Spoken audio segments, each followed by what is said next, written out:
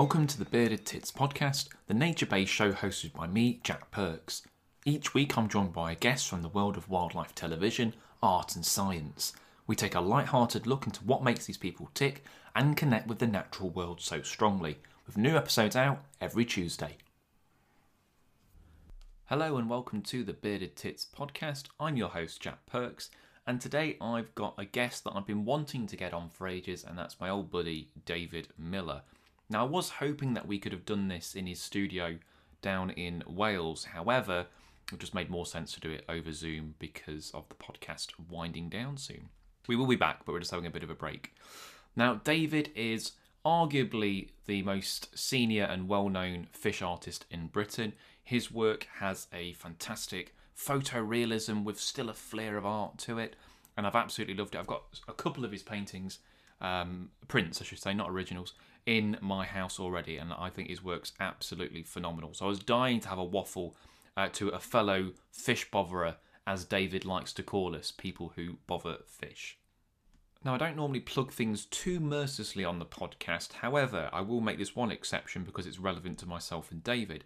Now, with Celtic Deep, they are a boat company that go out from Dale in Pembrokeshire and they do trips with sharks and all kinds of wildlife. In June next year, on the 24th and the 25th of June, myself and David are running a trip with Celtic Deep, and you can come out with us and snorkel with puffins. This is right, so you can get in the water, you wear a fake puffin on your head if you want to, and you can get incredibly close to puffins, guillemots, razorbills, maybe some seals, and swim with them. There's a link to the description in that below, but you'll join myself and David. We'll have a good crack, we'll see some amazing wildlife, it should be a great experience. Come join us. In today's podcast, we talk about how David's starting painting wildlife and fish, what his process is for getting his work to a point he's happy with, and what's the basis of his paintings, reference images, his mind's eye, or a mixture of it all, as well as some of the other things that he loves to do. Here's our chat. Welcome to the podcast, David. Thank you, Jack. Nice to see you. How you? It's been a while since I saw you. I think, was it last summer, maybe? Well, at least try. I don't know whether you find it during these strange times that, for some reason, with the shutdowns and wondering where we're up to with the pandemic, it seems to, not just with me, with friends as well, seems to have shifted time in some strange, almost like science fiction way. Because we went out where you got the pole cam footage of the whale. Yeah. Well, I think it was your pole, actually. Yeah, borrowing my pole. Yeah, I pushed you out of the way, grabbed your That's pole. right. Typical. I've come to expect nothing less. Was it? It's a minke, wasn't it? It was a minke. Yeah. Yeah. I think you're right. That wasn't this summer. That was last summer. It was last summer. So wow, it doesn't seem that long ago, but yeah, it's all time and space is folding on each other, isn't it? So it is. Yeah. And it's a shame because I wanted to do this in person. I was really keen to do this in person, but I just thought, well, when am I next going to see David? I thought, sod it, we'll just bite the bullet and do it via Zoom because it would have been nice to do it in your studio. But hey ho, we're here now waffling. And I thought, to start off, we might as well start at the beginning with you. But when did your interest in fish begin? Because I don't think I've ever asked you anything like this before. But where did it all start with you? Probably like certainly in my day, going back almost 50 years, certainly 40 odd years. Almost everybody would go playing out a lot more to start with. You were given free rein, but you also a typical thing to do. We had a local park, Alexandra Park Lake in Oldham, so we'd go with the little cane handle net and a jam jar. We'd go catching sticklebacks. Yeah, and I know we sort of create a story after the event, but just that one, the first time I ever did that and got these fish in the jar, and that sense which is still with me of the perfection of fish and how immaculate they look, and seeing them all as you can when you catch the fish and put them in a jar, you can see them close too. I was sort of bewitched immediately, and I was with my brothers and some friends, and they'd got bored and gone off, and I just stayed until I had this jar absolutely crammed with sticklebacks. So there's two incidents really. That was the first one, and then the second was my grandfather farmed a dairy farm on the edge of Oldham, on what was still the sort of rural fringe, and in the corner of his bottom field, there was a tiny pond which it lay over old mine workings. So as kids, we were told under no uncertain terms it was dangerous, so stay away from the pond. So as soon as we were out of sight, we'd go off to this pond and often get shouted at by the anglers. But one day we'd all lined up sort of really quietly for once behind this angler, and he caught a roach, probably 4 ounces. Yeah. He held it out to us, just showed it to us on the palm of his hand. And again, I suppose a lot of other anglers, and probably yourself, with the way that your career's gone, you can relate to that. In the way that my brothers saw it, whoever was with us, friends, cousins, they were like, yeah, there's a fish. I was like, wow, that is incredible. And the sort of magic as well. This was a tiny, muddy farm pond. And it seemed like a sort of alchemy that this angler had some sort of magic that he plucked out of this unpromising environment. This immaculate, again, that's part of it, like with the sticklebacks. It was small fish, so probably never been caught, scale perfect. That regular pattern of the scales, the beautiful silver, and then all that set against the red fins. And that probably aged 10 then, and I was off then, absolutely. Again, like yourself, that character with intensity, you just keep sort of fueling the fire then, don't you? Well, I suppose as a youngster as well, you're never going to see a fish like that up close without a fishing rod. So then be able to see that and you're like, oh, it's a proper fish. It's not a little tiddler, even though it's only a few ounces. But I guess compared to a stickleback, that probably looked like a tuna compared to what you'd previously seen. Yeah, absolutely. And obviously as well, I think if you've been honest with anglers, not greed, that's the wrong word, there's a acquisitiveness, a desire, you want one. It was almost top of my wish list to catch one myself. But as you say, especially living as I did in Oldham, there was a couple of waters actually which were clear, but they were the exception. Most of the places we fished were very, very sort of coloured. So that you're right. The only chance you had of seeing a fish was to catch it and look at it in the hand. So when did painting fish come into it then? This fascination, which became, I suppose, for a few years, probably from like 12 to teenage years, late teenage, when girls and side became interested. Other interests. Yeah. The fishing was right up there. A rapidly growing library of angling books. All my spare time spent fishing. So what I used to do was copy, the illustrations. So at the kitchen table, sort of have the fisherman's handbook out, and then all the favourite species that I loved, with a kiddie's set of watercolours, and also with the it's funny actually, but the hubris of youth. I don't think I don't think it's a fact. No illustrator ever has come near to the perfection of a fish. And the detail as well. I don't know what your eyes are like, whether you're short-sighted like I am, but my close-up vision is incredible. If I look closely at a roach, I can see the pigmentation, that actually makes up the silver when you look from a distance. These tiny dots of pigment and the detail within the detail. So probably like, age 13, I'm thinking that they're not right, those fish. I can do that, because you don't know then that how impossible it is to match nature. So, but yeah, professionally it started with going to study wildlife illustration after doing an art foundation, and then fairly quickly being fixated on the idea of not just fish, but it was wildlife illustration more generally that I studied. Are they more difficult to paint than other wildlife? I don't think so. I think at the heart of it is reference. Okay. And if you've got good reference, for me anyway, the way that I work, which is to observe the subject closely, reference is the key. I've just at the end of a very difficult job. I'm doing some Canadian whales, 5 whales for for stamps for the Canadian government. Oh wow! And two of these whales are really rare, and I think honestly one of them the northern bottlenose whale. There's in the whole world, you can Google search as we have for a month, and you find about 6 very poor underwater photographs of these animals. So that was really hard. Bit of artistic license with it, I guess, is there, or kind of common No, because sense? you've got an expert on the case, like you do with all stamps, who spent his life studying them and probably doing postmortems. And I'm just like almost going, is this it? Is this what it looks like? But we got there eventually. Oh, that's yeah, good. back to your initial question, I think it's reference, and also, do you really want to do it? Which with the fish, certainly to begin with, it was an absolute passion. Yeah.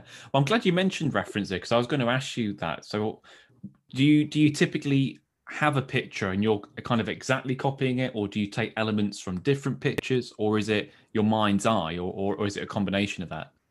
Exactly what you've just said at the end there, a combination. And Okay. the mind's eye is crucial, especially in developing compositions and taking me off on an idea that I might want to paint. So just trying to, I never really counted them up, but if I'm doing a shoal of perch in a habitat, I would think I'll easily have 100 references on the memory stick for Oh, wow, really? for that one particular painting, because you'll have each perch will be modelled on a particular fish. I don't like to sort of cook things up, so a particular attitude, whatever its shape is. But then your pictures have come from years of reference. So you might have one that's backlit, one that's side lit, one that's got the light full on, which you'll understand where the light's coming from. So to make a decent illusion, you've got the lighting is crucial to make it convincing. You can't have 4 different suns in your painting. No, So of course not. No, you're no. using the reference then to put that all together. And you might want to, with any species, zoom in on an aspect like the eye or the dorsal. So yeah, it's probably like you, probably might be a bit geeky in some respects. I don't know how many what your Lightroom catalog's like. Mine's up to 200,000 images now, most of them fish. Yeah, So it's mostly fish in there. I don't know what it would be, yeah, but something horrific. I would think like yeah. that. What's been your process for getting your work to a point where you're happy with it then? Because obviously you start this commission or start a painting for yourself. At what point are you like, right, I'm done now, or is there always something you think, oh shit, I should have done that, or Bang on, really. It's mostly shit. I should have done it a whole lot better, because what I've said already, which I now understand. As a 13-year-old, thinking, I can do this. I can really sort of nail this.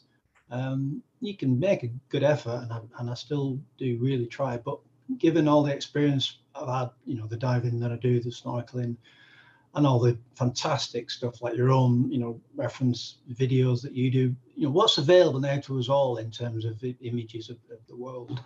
There's always a feeling, that you've fallen short, but not.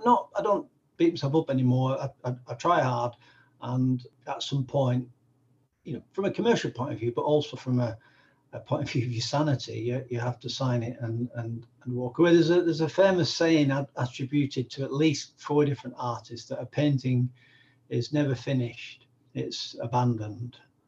That's bang on. But I'm also really lucky. Obviously, I'm married to Lisa, another artist. yeah, That no nonsense. She'll just come in and say, "For God's sake, sign it!" And I've got an American artist friend who says she says that when I realise the paint's getting thicker, but not better, then it's time to sign it. But there's a sweet spot. The very best pictures, you're searching for that, where it all comes together in a way that it doesn't most of the time. I mean, I know it's a very different discipline, but you must find it with photography. I know you do a lot of, the camera traps, and so often when I'm doing the photography, you miss by just a smidgen if the fish should have been. oh yeah, massively. So that search for the perfect image. I mean, I'm not particularly. I don't think I'm too too arrogant with my work, but there's very few images that I'd be like, oh, I fucking nailed that. I couldn't have done anything better than what I've done there. Every image I've taken, I'm like, oh, that could be better. That could be better. And over the course of the year, it's very rare that I'll take any pictures that I don't enter competitions now really for that reason. Because I think unless I've got an image that I think is absolutely the dog's bollocks, then I won't do it. So I don't really do competitions anymore. But I don't know. I think you can be your own worst. It's not a bad thing to be critical of your own work, but maybe sometimes I'm too overly critical. I think to me, that's as long as it's not a case of beating yourself up, which doesn't sound like it is. No. It's a healthy approach, because I think we all probably know photographers and artists who think that they are the dog's bollocks when yes, really they're just not.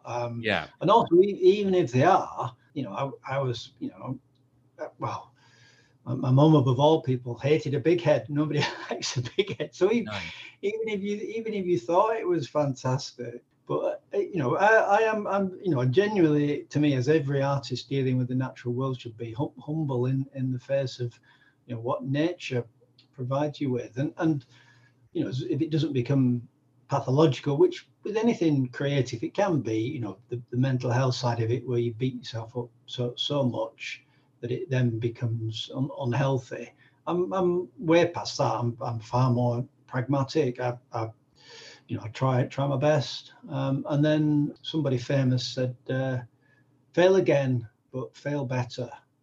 So you're cracking out the quotes today, David. I love it. This is great. Full of. Fail again, but fail better. And it is that just driving on and searching for something, probably like you with the photography, that, like the Holy Grail, that image where absolutely, you might give yourself a 10 out of 10. Chasing the dragon. Yeah. If you were to get all your best images now, you probably wouldn't give any 10s, would you? Well, no, exactly. So I guess it's good to kind of ground yourself to that degree. Because I guess I suppose there must have been artists before you that have done fish, but there aren't many in the UK. And arguably you've got to be I say arguably, you've got to be one of the most well-known, purely because if anyone is a legal angler in the UK, they would have seen your work on a rod license. Yeah, that's really helped my case in terms of getting the work out there. Because, I mean, I was going to say, you obviously you're not the first person to do it, because there would have been people doing illustrations in books, however long ago. But I suppose in terms of painting fish, I don't know, when you started, would there have been many other people doing it, or were you? I don't want to say pioneers. I don't know if that's the right word, but not many. And okay. The one that springs to mind in the UK, he's not that well known. And whenever I post his work on Facebook, which I do periodically, the guy called Martin Nolden. Okay. He illustrated a book, beautifully written book. Quite eccentric really as an angling book, called The New Complete Angler, and I would recommend that anybody who's interested in angling and fish, seek out the book. And Martin, he certainly was a pioneer and really inspired me. And then also much further back than that, I think he was probably doing them in the 50s, was Bernard Venables, who did the Mr. Crabtree. So long before I started. I've just been lucky. I think in one sense, anyway. It depends on whether you like the sort of realism that I do. Underwater photography has moved on. Well, that's it. Because I guess a lot of their work, there's nothing wrong with it, because obviously there's no right or wrong in art. But you have got an almost photorealism with a lot of the work that you do. And, I mean, you must get it all the time where people go, well, that's not art, that's a photo. And you're like, no, that's something I've actually, I don't know do you get that? Do people ever say that to you? Yeah, I get it all the time. Not so much with the originals, because the originals are quite often at least 2 foot, I would say 24 by 12, a typical sort of size. And you can see the brushwork, but certainly on social media, when they're reduced to, on phone screen, then people do say, wow, is that a photograph? Which I don't mind, but what a new sort of almost a mission statement. I've done it with a lot of work already, but because of the age that I'm at, and there are already more artists doing fish, and there will be more to follow, also, you probably know the statistic that, in the last year alone, there's been more photographs taken than in the whole history of photography leading up to that, because everybody, I've just got myself a new phone, an S10, I think it is, and the camera on that. But the point I'm getting to is good photography is so available, at least to have a good phone, be careful what I say, and underwater photography as well. Again, you've been a bit of pioneer making fish your thing, but that will change with more and more people doing it. Oh no, definitely.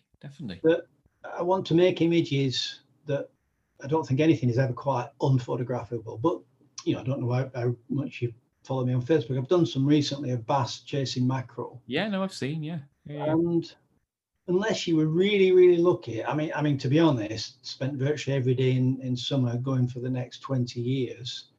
You're not going to get that with your camera. So when you clicked on today, I was looking at tuna. So I'm trying to build up some compositions. I can't find a single real high quality image in the world. I mean, I can't find one of a really dynamic tuna and bait ball. There's everything else in bait ball. You've got lots of stuff with the sardine run, obviously all the different species of sharks. You've got lots of marlin stuff, sea lion stuff, tarpon stuff, and there's a few bluefin. There's one guy got some lovely, not ideal conditions. It's not right up there. He was out with Charles Hood. I don't know. Henley Spears. Sorry? Henley Spears. That's it. Yeah, Henley. I know. I've seen the photos. They're good. Yeah, fantastic stuff. Not the light quite right, not the viz quite right. No, yeah, I know what you mean. Yeah, they're interesting to look at, but from a painting point of view, it's not. Yeah, I know what you mean. He's done some amazing stuff. Oh yeah, great photography. When I look at the work of photographers like Henley, Doug Perrine, Alex Safanoff, Alan. Been emailing Alan today. I can't remember his surname, but these are the guys that are going out into the big blue and they're chasing, the spectacles like the sardine run. Some of them, to me now, are taking the photography into the realm of art with the cameras. Obviously the speed that cameras are now. God knows how many shots a second. The top end. Some of them do 30. I mean, it's crazy. Yeah. It is crazy, and the amount of time that people are spending in the water. So I'm increasingly thinking, if I don't really try and up my game, then what's the point? So I'm racking my brains to think. But I guess that's good though, Davey, because you don't want to be complacent. Because I guess as soon as you get complacent, you're sort of not failing, but you want to keep challenging yourself, don't you? And you want to get these better images and vistas. So that's good that you kind of keep doing that. Definitely. Yeah, I think so. Is there a favorite place for you to visit and get material? Like, is there anywhere that you just can't wait to jump in a river, lake, or see a particular spot? Or maybe you don't want to give it away, but no, I've published it. I've mentioned it throughout my book and on social media. There's a few places. There's quite a few, but freshwater wise, it is Bosherston lily pools, which are close to me here in Pembrokeshire, which are beautiful. They look, to all intents and purposes, I said it's actually one lake, but it's split into 3 long arms. So it looks like it's a natural lake, but it was actually incredibly sort of made by some wealthy estate owner, sort of 150 years ago. Well, you've seen it. You've been there. We got that lovely tench, didn't you? Yeah, I got that. I wasn't expecting, and we did a bit of and almost wet your pants when you tried the frogs for the pike. Well, you showed me those surface frog lures, and I thought you were taking the piss. I was like, nothing's going to eat that. Chucked it out there. Better than sex was the quote. Yeah, it was at the time. Yeah, obviously I didn't know what I was doing, David. Sex one. No, but yeah, that frog lure on the top was mental. Just poof, the pike came out like a great white after a seal. It was mental. It is. It's fantastic. So that's top of the list. If you go in a Scottish river, which I did years ago before I had decent camera stuff, saw loads of salmon, massive salmon, and they'd sort of come swimming past, and they'd be like sort of looking at you. I'd kill to go back then with the kids I've got now, But the Welsh salmon, they're like, oh, what do you do there? you see them and they're gone. And I have learned that, especially towards the back end, anytime after September, if you get in a pool, and I'm learning which pools will definitely have salmon in, you'll get one shot, because you'll get the biggest fish, the biggest cockfish. You won't know quite what you are. You know, he's starting to get sort of coloured up and fired up, and he'll come and do one pass at you, and then away. But it doesn't make for great photography. What, you know, I've looked at your work, the stunning results that you get, and the way to do it, and it is simply because I just love so much being in the water. That's part of the joy. The way to do it would be camera traps. Yeah, definitely. Yeah, they're like Houdini. There's 2 or 3 pools after July. I can guarantee there'll be a salmon in there. they're a nightmare. I mean, out of all the fish I've done, salmon are just so spooky. You dip your toe Well, in. that's interesting. You found the same even in Scotland. Yeah. Oh God, yeah. Right. So I'm doing the Welsh ones a disservice. Well, maybe I don't know. Maybe it's just that one in that pool that took a dislike to you. But no, I found that it'll still, like most fish, it doesn't take them that long to come back to the camera. So this isn't even me in the water. I'll put the camera in and I'll leave it. But salmon, minimum half an hour generally, unless they're really fired up and ready to get shagging. They'll bugger off for half an hour, and even then you can see them. They're quite wary. They're looking at it, and it might take them an hour to come back in front of the camera. And then obviously you've got limited battery life, so you've already spunked an hour away, and you might only have another half an hour to get that shot. So you've got a very small window. It really comes down to battery life and a few other factors. But no, I find salmon all over the country, from Devon to Scotland, are just buggers. That's interesting. It makes me feel better in some ways. Not that you are struggling as well, but I'm not missing something obvious or doing something wrong. Yeah. Well, I think it's weird, isn't it, that each river's different, and it might have just been that Scottish salmon that day was just good for whatever. Because you know, and I'm sure you find this with all the diving you do, that some days everything just comes together and a fish will come up and smile or whatever, and you'll get a really great encounter with it. But you could go the next day with the same fish and doesn't want to come near you. That's just part and parcel of it. Absolutely. Yeah. You never know. And you can almost guarantee that if you tell somebody that somewhere is great for X, Y, or Z, and you keep having success, that when you take them there, it'll be like tumbleweed. Well, I remember I won't say exactly where, but I remember you telling me a spot on a chalk stream that was really good. And I was like, oh, brilliant, I'm going to go there. And I think I went 3 times and got fuck all. But I actually think I was in the wrong spot in the end, because I did have a look on a map. I think I was on the wrong bit. So I think that might be it. So it might not be you. It might be my poor geography skills. But where that was as well, I don't know, I mentioned it at the time. He had a good friend, he died now, bless him, who lived in the neighbouring village. Yeah. And when he knew I was coming, the villagers fed the fish. Well, they didn't feed the fish, they fed the ducks. But he used to, he'd feed, you know, I think he used to put pellets in as well as the bread. So he'd almost like pre-bait for me. So he'd know that I was coming. He'd train him. So, and well, you know, like any fish or you know, the birds in the garden, obviously. So yeah, because he used to drink. He was quite a character, a drinker. So on his way to the pub, he'd, you know, tip in half a bucket of pellets, or if he'd been fishing maggots, knowing that I was coming down the next week.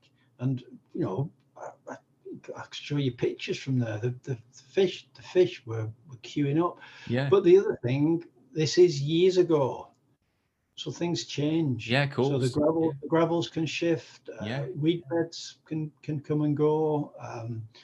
There's otters on the gravel pits nearby. Obviously, you can get a local hotspot. So it could be, you know, that, you know, when years ago that you know, Martin was still alive and doing the pre-painting. So it's never a dead cert, is it, in our game? No, but I think that's interesting you say that, because I know you tend to kind of stick more to Wales now, and you do venture out. But when I've gone to places where I don't know the river or anything, if you've got those feet on the ground, whether it's a river keeper or someone who's local, they're invaluable, because no matter how much I might know or you might know, if you've got someone local to that area, they're always going to know their patch the best. So There's so many people that have helped me over the years, and they're just invaluable. You can't you can't put a price on it to just get you to those spots in a short period of time.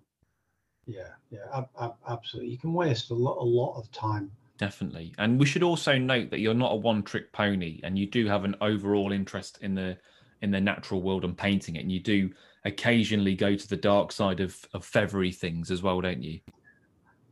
I do. I set off equally as interested in being a more a wildlife artist is a term. So not just birds either, with British mammals, especially the fox. I used to love the fox as a subject, and partly to be honest, not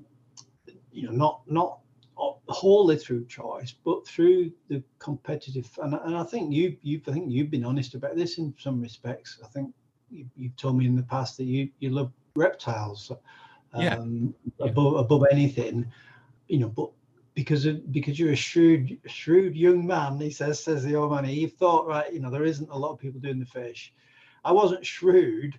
That's a word that's never been used about me. But what I kept seeing was at the end of a year, I'd have a couple of bird paintings left. I'd have a fox painting left. I'd have etc.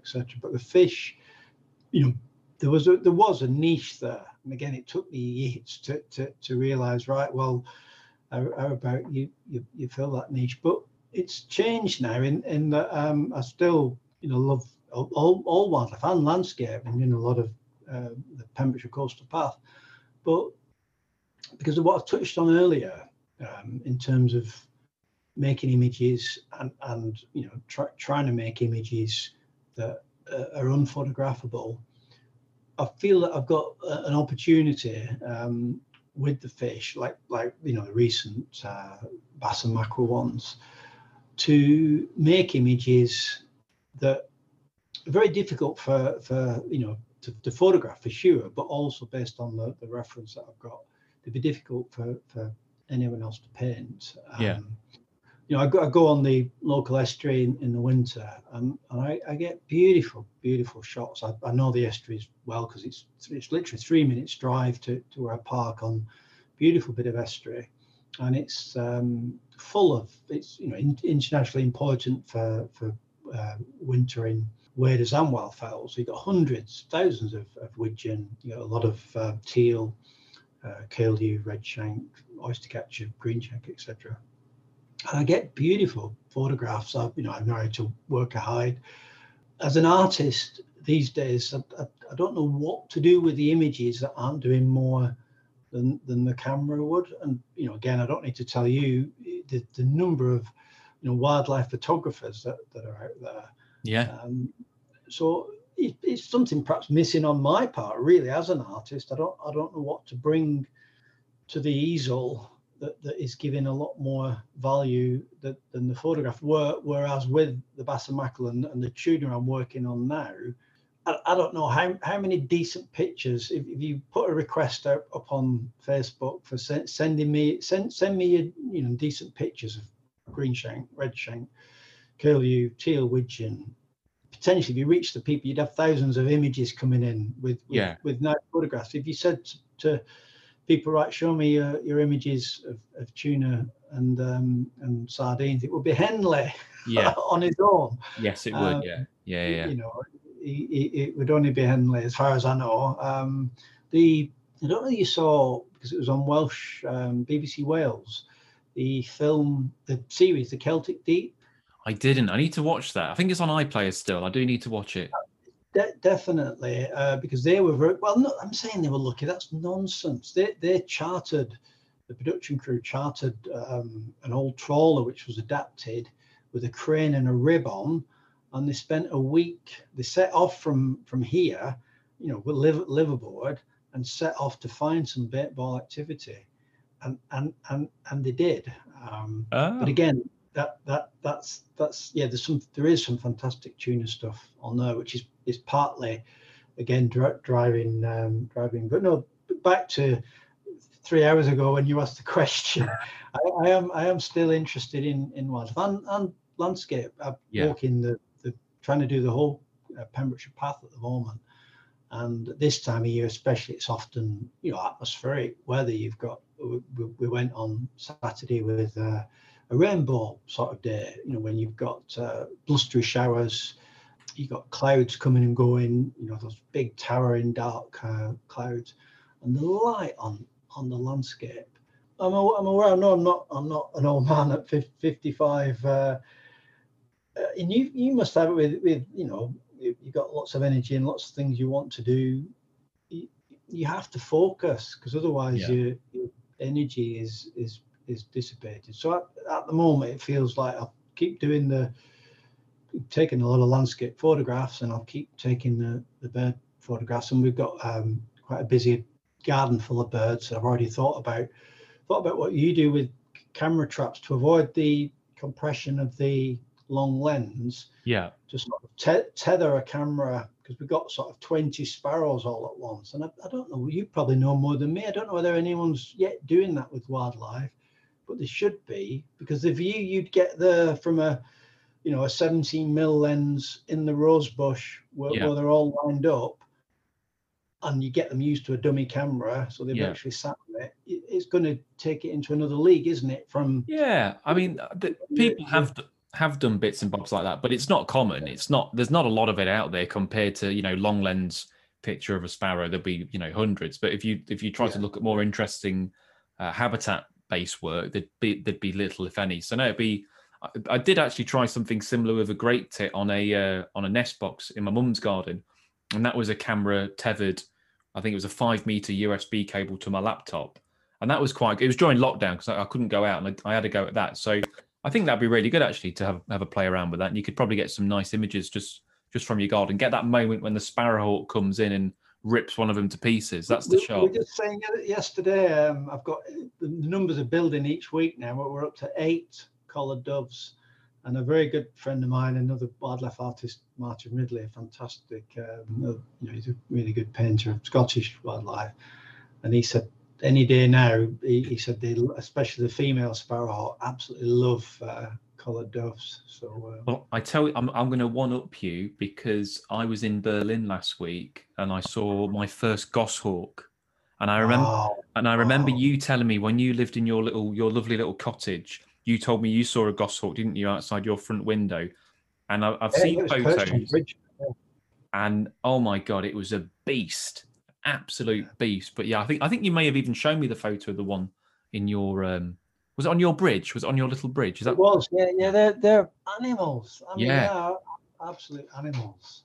I'm not even sure I could ever try to paint a goshawk, because I don't know how you would capture that. They seem to carry a sense of violence with them, like a sort of football hooligan. You cross the road to avoid them. They got that intensity about them. Yeah, they not so much here, but where we did live, because so many wooded valleys. A lot of it, plantation, not ancient woodland or anything, but basically been planted 50 years ago, and nobody went in it. I mean, nobody could go in it. In Wales, because you've got no road here, they're all bramble woods. I mean, literally head-high brambles. So for the goshawks, who like a bit of peace and quiet, so especially in the autumn when the youngsters had been pushed out, you had a good chance of seeing goshawk on the local walks. Yeah. The guy so that was in Berlin. What, in the city? It was in the middle of a cemetery in the middle of Berlin, and the chap who showed it me said one about a couple of months prior had a go at a chihuahua. So that's how big they are. It let go of it. It did let go of it, but he said, like, that's the sort of level you're at with these things. But I was like, that's mental. Yeah, just sat there, incredible. Sounds about right. I would expect nothing less from absolute monsters, amazing things. And one of your recent loves, or relatively recent loves, is blue sharks, isn't it? And you've spent a hell of a lot of time with them. What is it about you? I can't remember if it was the lockdown summer or this summer, but you were out. It seemed like nearly every day sharking. It was not this last summer. It was the summer before. That's it. I mean, where do you want to start with sharks? Again, the boyhood thing. You were probably too young, but when we were growing up, there was the wonderful Jacques Cousteau on TV, and he was swimming with sharks. So from some of my earliest memories of watching TV was this sort of enigmatic Frenchman who was swimming with the sharks, and then copying pictures out of the family encyclopedia.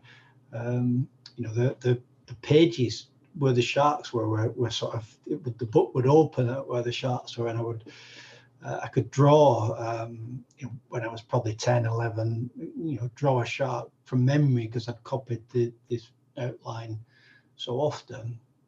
But especially in 2021, your chances, certainly within the UK, of meeting any major predator apart from man, and across most of Europe, obviously, and even a lot of North America, are absolutely nil.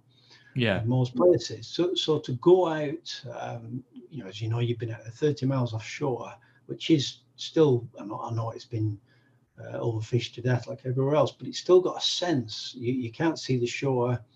It's 300 feet deep. You've got that sort of adrenaline of jumping out into the deep blue. It is the deep blue, and the fact that out of this vast ocean, this super predator will appear, and if they settle down, they'll come and bump your camera lens, or bump your leg, or bump your arm. It's just, well, I've said to Richard, who runs Celtic Deep, as far as I'm concerned, I'll never, in the way that people do sometimes with wildlife experience. Oh yeah, I've done that. I'll never ever be able to say, oh yeah, I've done the sharks, because each time that one appears, it's moving. It feels like a real privilege. Just the way that they move, what they are, this supremely adapted predator. The look of them, just the beauty, that incredible. Every shark virgin, when they've come back on the boat after, well, how blue are they? I know they're called blue sharks. The clues in the name. The way they move. They almost glow, don't they? Sorry. They almost glow. That's how blue they are. Yeah. It's got a sort of violet blue to it, but also the fact that out there, anything could happen. Now, somebody, I would think within my lifetime, will get bona fide great white shark footage, because why not? Are they here? Surely these ocean wanderers. But also, we know for a fact from the anglers that there are makos. Yeah, you delighted in informing me that, didn't you, before we went out? Yeah. I showed you that enormous mako that. Absolutely. Like, David had the biggest grin on his face, and have a look at this, Jack. This was in the water last week, and was it 1,000 pounds? It was massive, wasn't it? It was, like 11 foot long. It was an absolute monster, and David's grinning like the Cheshire Cat, showing me this mako, and I'm like, oh fucking hell, I'm not sure I want to get in with that. Well, they don't go around eating people. His name escapes me now, but the most successful shark skipper, it's certainly down this end, his name will come to me. He phoned me up. He was interested possibly in a painting, and he's the guy you go to if you really want a chance of catching a big porbeagle or a mako. Still only catch a couple a year, but he's the one that catches a couple a year. And he said, I used to do what you were doing until a couple of years ago. And he said, I had that sixth sense, and turned around, and he said there was a mako there that I knew could take me out if it wanted to. And he said, I've not got in the water since. And to be honest, only based on some sort of faith I've got in how many hours, especially in the US, it's massive over there, the swimming with makos, and how infrequently it is you see, well, never, that on Instagram such and such a body's been taken out by a mako. They're just not doing it. So no. I think you'd have to be extraordinarily unlucky for something to happen, but it's whether you want to roll that very small die. Sorry, but let's face it, if you did get taken out Mako. What a way to go. I mean, you'd be legend, wouldn't you? Well, it's better than being in your bed crapping yourself into old age, I guess, isn't it? So, exactly. Mako. What happened to that Miller? Mako had him. Serves him right. The fish got revenge. All that fish bothering he'd done. It's like, yeah, well, the fish are getting one back finally. They stuck it in him. They got him. Got him. Are you finding that the rod is staying at home more now? And because obviously you're a very keen angler, and is it more the camera replacing it in the paintbrush, or do you still find time to fish? It is definitely. I still like yourself. That visceral reaction when the pike, like you said, leapt out of the water to take your frog, and the excitement. I mean, when we tench fished and that lovely tench fish is done, the excitement and love of that, the way that I got connected to really connected to the natural world, that'll never leave me. But for all sorts of reasons, and you must know this. You keep fish, you watch fish, you're probably one of few people as obsessed as I am and has put as much time into getting images of fish. They are, I know none of them are raconteurs, but they are characters. So even amongst the group of perch, you'll get one, which will come out, which is bolder. You'll get one which is more frightened, but also increasingly, and I don't know. We've all got our own perspective on things. The way that things are going from a conservation perspective, especially with species like sharks. I mean, the blue shark, for example, it's decline. I think it's 50, early 50s, 52% in Europe in the last 20 years. So, especially with species like the shark, I'm not sure that I certainly don't want to be fishing for them myself. No. I wouldn't want to catch a shark. So I would rather, if you ask me, certainly with anything in the ocean, would you rather meet it face to face and photograph it? But it's true with freshwater stuff as well. If you said to me now, would you rather catch the 30-pound pike or photograph one, then it would be to photograph one, definitely. Yeah. But I'm not suddenly suggesting that nobody should go fishing. I'm just from my own perspective. I would. I mean, the bluefin tuna is a good example. There's a tagging program which you're probably aware of, and there's been hundreds now caught from the UK shores, and it's been going on for years off the west coast of Ireland and the south coast of Ireland. These magnificent creatures, which were brought to the brink of extinction in any meaningful way. People couldn't find the tuna anymore because they'd caught that many of them. They've actually disappeared. So they're coming back now, which is a fantastic, I nearly call it a conservation success story. They only stopped catching them because it wasn't commercially viable. They didn't do it out of kindness of their own hearts, the commercial fishermen. My feeling, which is naive, but I can't help it, would be that those fish, as part of an ecosystem which has been trashed anyway, they should be given value in and of themselves as wildlife. Here's the bluefin tuna, they're wonderful. But what we're doing as a species, unless we monetize them, we don't value them. So no. the ironic thing for the tuna, unless the recreational, the game fishing gives them enough value, then once they've reached a certain point, they'll be shipped off to Japan in freezer ships, which I don't know. I don't know. I've heard other people say the same, really, who were mad keen anglers and hunters, that the older you get, the more interested in conservation you become. But I also think, given people like not just on the climate crisis, but the species extinction side of things, people like David Attenborough speaking out as they are,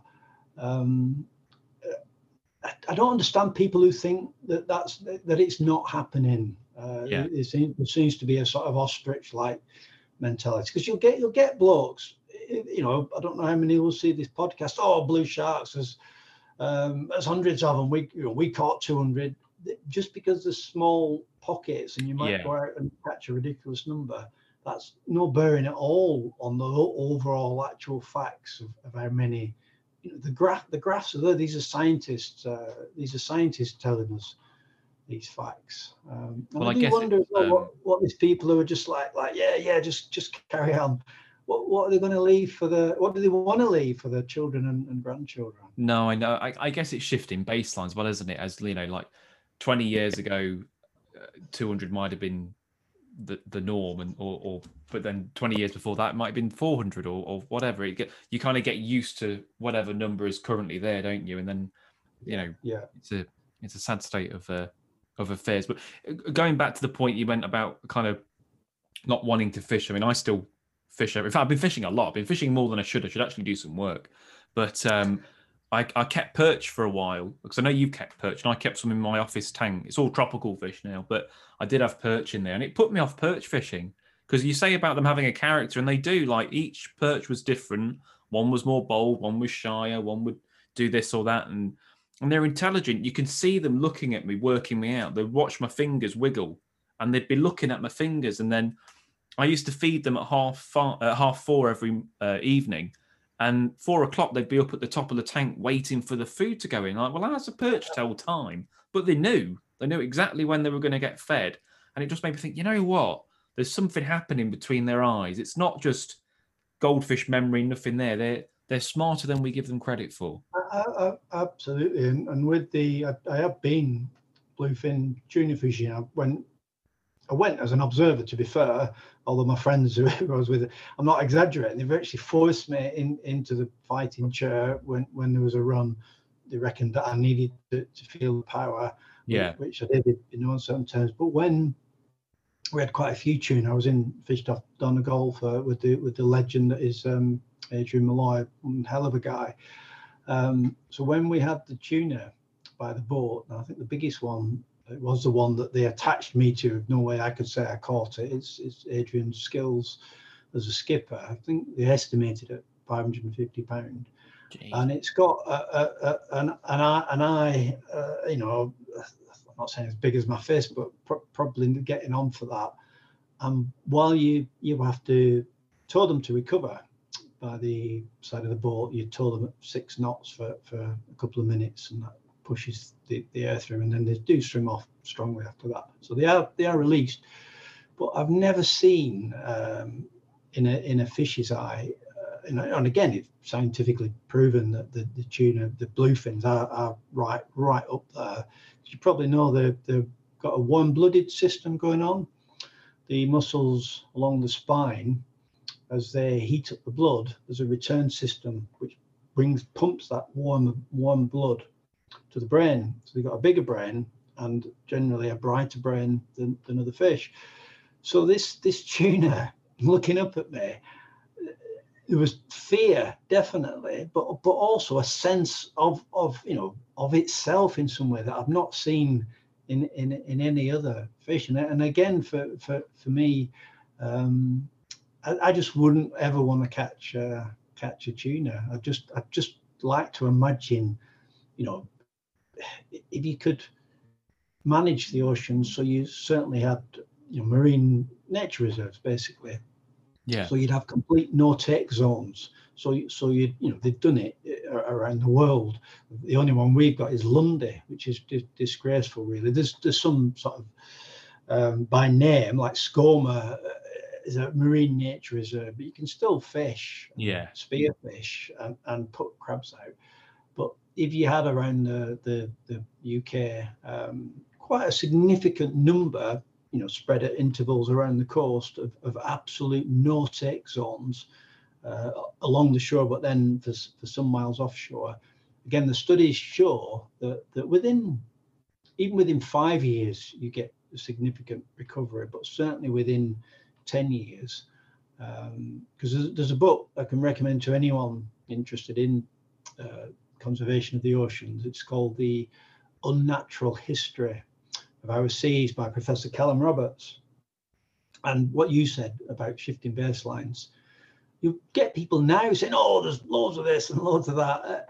Honestly, people who haven't read the science and the accounts of people from 200 years ago, they cannot even begin to imagine how rich the seas were. This is around the UK. So you'd have enormous shoals of herring 3 miles across, and then behind them the super predators like the tuna, but also quite a few different whale species. The North Sea used to be crystal clear because vast, miles and miles of it would be oyster beds that were filtering the particulates out. So the North Sea that we see now, it's not as it should be, or certainly not as it was, because it's Mons. So when if you read somebody inspiring, like Dr. Callum Roberts, you get fired up, and it's the way to me to sell conservation about how the oceans could be, what we could, within our lifetimes again. Sylvia Earle is another passionate advocate, scientist, writer. And again, if you read Sylvia's work on the oceans, like I say, most people they can't begin to imagine what we've lost. It's amazing, isn't it? It's absolutely incredible when you think about everything that's gone off, and it's a good job we've got people like you showcasing what's under there, really, in an artistic art form. But that kind of brings me towards the end of it. But it's been great to have a waffle day, because it's been a while since we've had a good old chat, and we'll have to get in the water again soon, because it's been too long since we've had a snapping session together. Yeah, I look forward to that. You're coming down for the puffins, aren't you? Yeah, no, I'm looking forward to that. That'll be pretty good. I'll give a very unsubtle plug for that, because I know Richard will want me to try and mention that to people. But if you want to join me and David on a boat, we won't teach you anything. We'll just be on the boat, but our company's not too bad. And you can join us and swim with puffins next year. I think I'll put a link in the description if anyone's really keen on that. But that should be Celtic Deep is the company. That's right. That'll be good fun, and hopefully we won't get lost. Do you remember when we went scuba diving and your compass skills were taking us out to sea? Oh, my compass was in my bag in the car. Oh, that's right. So it wasn't even a compass. It was just you thinking that's probably where the shore is. Like, I know this reef. And then I did realise. I don't remember it sloping down here. So we came up. We were only about a mile offshore.